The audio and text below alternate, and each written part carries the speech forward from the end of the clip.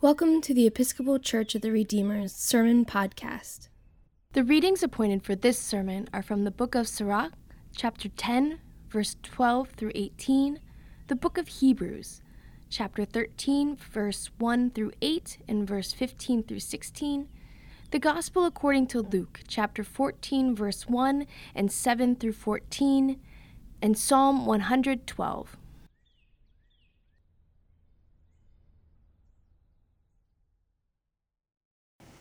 Open our minds, warm our hearts, but also bend our wills, for we seek to hear your word. Amen.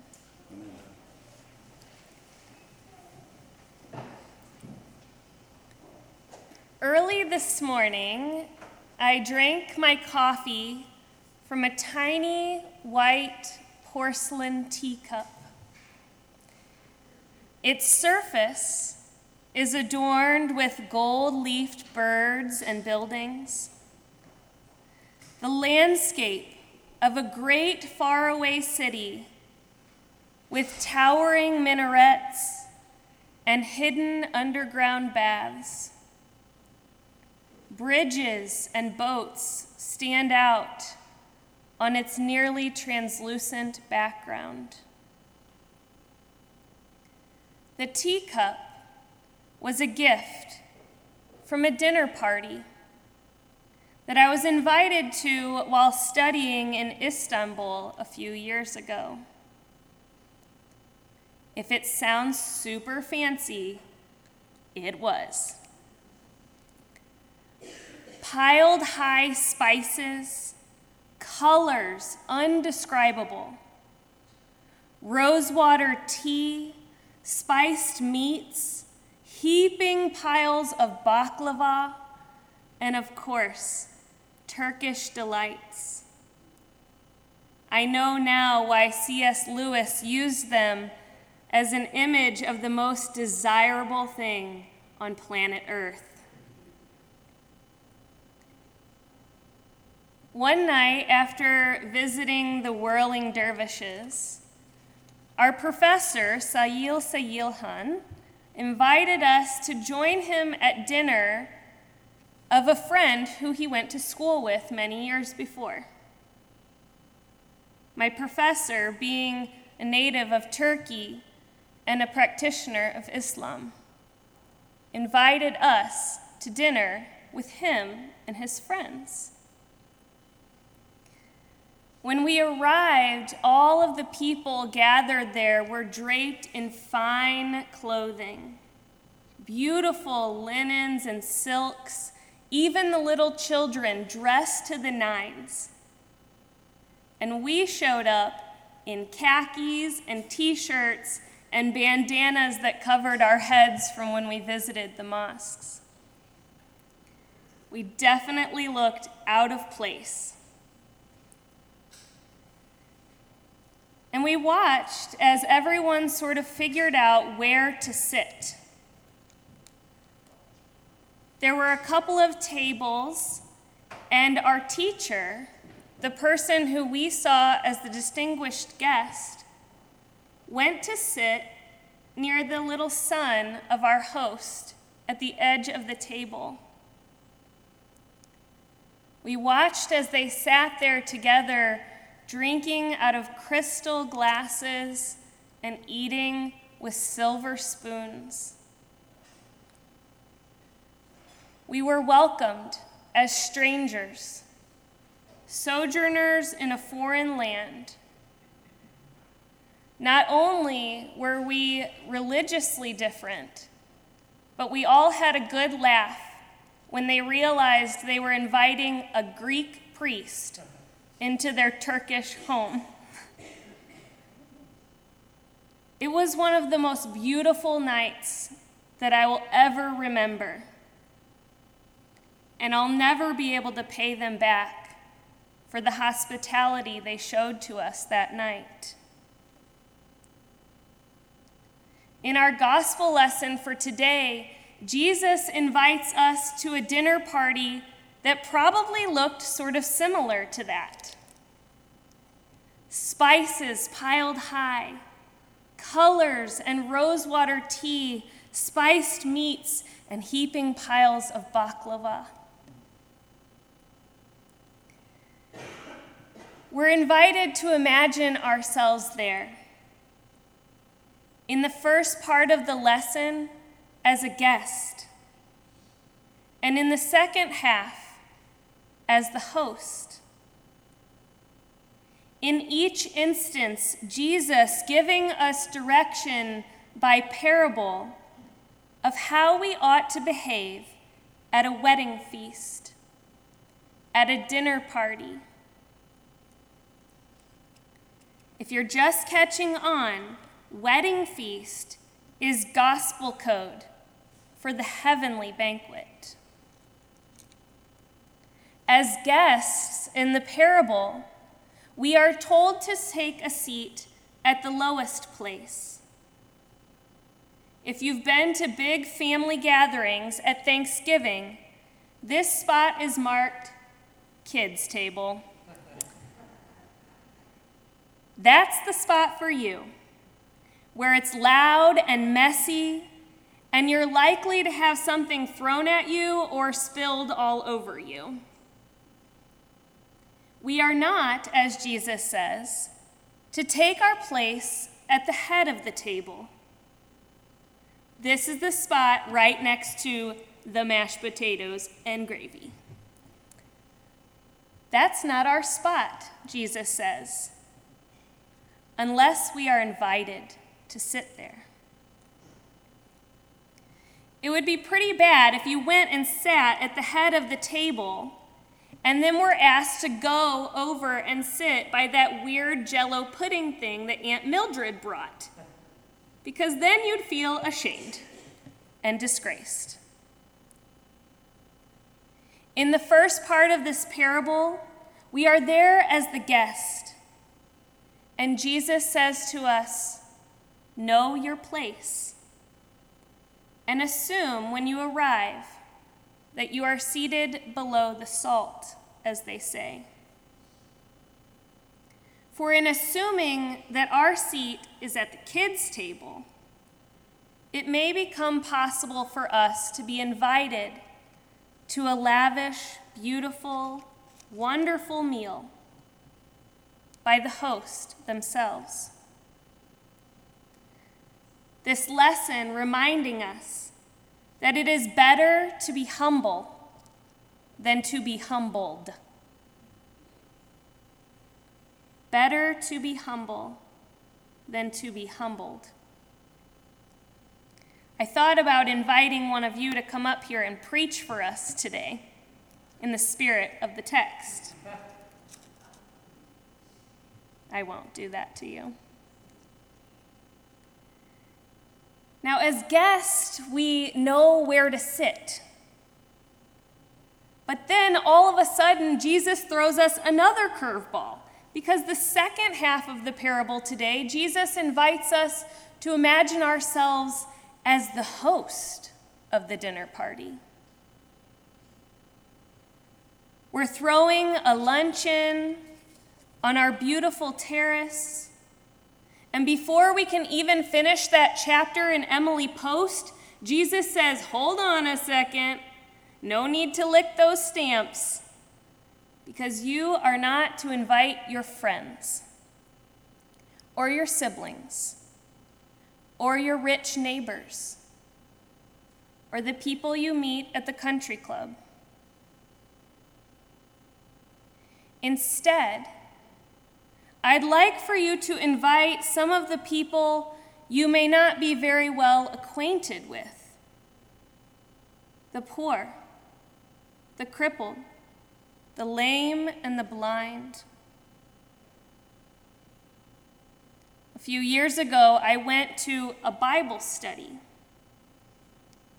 in which I realized that perhaps my Episcopal open-minded interpretations of the gospel might sometimes be doing a disservice to the people I serve. Now, it wasn't a Redeemer Bible study, but it very well could have been. We were sitting there reading this lesson from Luke chapter 14, reading the Word of God where it says explicitly, when you give a luncheon or a dinner, do not invite your friends or family or rich neighbors, but instead invite the poor, the crippled, the lame, and the blind. And no joke, someone said, maybe this is one of those gospel lessons where it's like a metaphor. Like we're not really supposed to invite those people to our luncheon.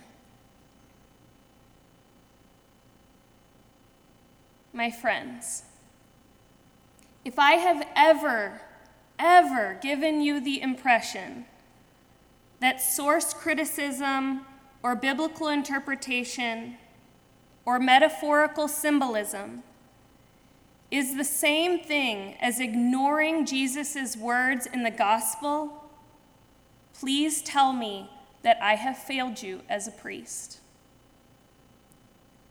I beg you, on this occasion, take Jesus' words quite literally. The next time you find yourself as host, invite those who are different from you. Invite a Democrat. Invite a Republican.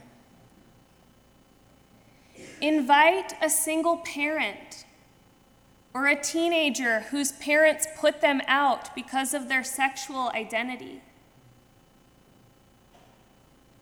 Invite those into your lives who you may not be well acquainted with. Those who make you feel a little bit uncomfortable. For as some have said, Jesus comes to comfort the disturbed and disturb the comfortable.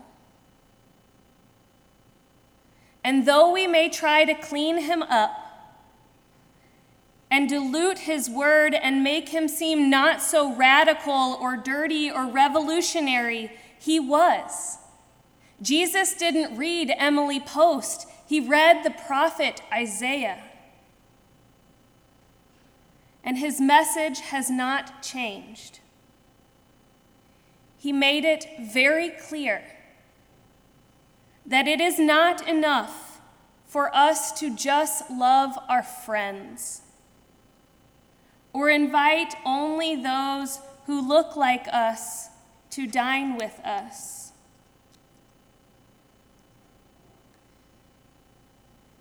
We are invited to invite others into places of dining, be it at home or out there in the world. Heck, you can invite people to this meal every week and you don't even have to cook. We're invited to invite the kind of people who Jesus hung out with. I can see you all kind of wondering, is she serious? I'm serious. When you go out to lunch today, if you see someone sitting alone, invite them to come and eat with you. You will be amazed at what can happen when you share a meal with someone you didn't know before. What incredible blessings lie before you. And as our lesson from Hebrews reminds us, that when we do not neglect to show hospitality to strangers, we often invite angels without knowing it. Give it a shot. What have you got to lose? You might feel uncomfortable. And if you feel this, you are probably doing it right. And if you just don't know how to make it happen, call me. I will help you find a stranger to have dinner with. So Jesus has brought us to a first century Palestinian dinner, and we've eaten our humble pie, and hopefully we have some idea of what humility looks like in the context of a meal. But what is really at the root of this word? What is at the root of humility? Humus, human. Knowing yourself and your relationship to your divine creator. I was always told that being human or being humble was about being modest, about avoiding arrogancy or being egotistical, putting yourself last and others first. And while some of those may be attributes we give to humility, true humility, like true religion, is deeper than this. The kind of humility that Jesus is talking about is about truly knowing yourself and about being true to that self and to the God who made you. Not to be confused with being the person that society wants you to be. I have found that children are amazingly well skilled at this. First, because they are quite open and vulnerable. They cry when they're upset. They run to a parent when they need comfort. They tell it like it is, and they see the joy and at all the amazing little things that surround us in everyday life. Kids are rarely afraid to just be themselves. I was confronted with this reality last week when I was reading a bedtime story with my little boys. It's called Dream Animals. And it imagines this world where all your little stuffies come to life at night and they carry you off into your dreams. It's really beautiful. But one particular page stood out in the context of this lesson today. It says, "Perhaps a bear will carry you to meet peculiar friends who set their misfit table at a feast that never ends." How do we lose this? How do we lose these beautiful images that we learn in childhood? My littlest, Aristotle, pointed out that all the little creatures at the table around, they all look different from each other. All unique, all lovely, all sharing a meal together. Over time, we learn to grow up. And we are consciously or unconsciously crafting who we think we need to be in order to be invited, to be accepted, to be rewarded, admired, and welcomed. We learn to hide and bury the unacceptable parts of ourselves. We're told to put our best foot forward while we constantly measure ourselves against the people and images around us.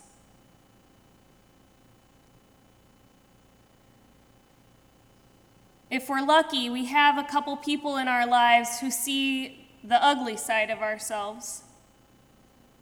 That childhood self that hurls our body to the ground and throws a big tantrum about how it's just not fair. Kids can teach us something about the gospel. They show us what it looks like to really know ourselves and to let others see us for who we truly are.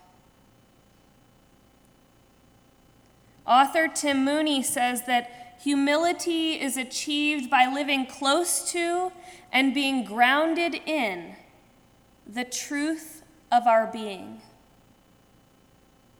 This truth acknowledging that all we are, our strengths and our weaknesses, are all of ourselves, the areas in which we can grow, and our personal limitations. Humility, then, and knowing yourself can become a lifelong balancing act between pride and self-deprecation. Pride being an overcompensation of the self, and a word that shows up several times in our readings this morning. And on the other side, self-deprecation, which is an undercompensation of the self. Because the person who thinks they're better than everyone else is not being honest about their true self. And similarly, the person who's always saying, I'm no good, I'm not worthy, I can't do anything, well, they don't know themselves either. You might not be all that in a bag of chips, but you're not stale Doritos. You're a good, wholesome meal. So invite others to join you in that. After years and years of family dinners, I have come to find that the kids' table is a great place of joy, a great place of learning and acceptance. And though you might have some crazy stuff thrown at you, or some things spilled in your lap that you didn't expect, it can be as beautiful as a lovely, lavish meal in a foreign country. Reading this lesson over and over again, I'm reminded that the good news of the gospel is that we're all there together. We are all invited to this dinner party, this wedding feast, this heavenly banquet. It's about being together in the presence of God. It's about knowing that before we can be at that table, we first have to learn some lessons about who we are. And we need to know our place as guest and our responsibility as host, so that we can come to share this meal with all of humanity, this heavenly banquet, which has been prepared from the foundation of the world. Amen.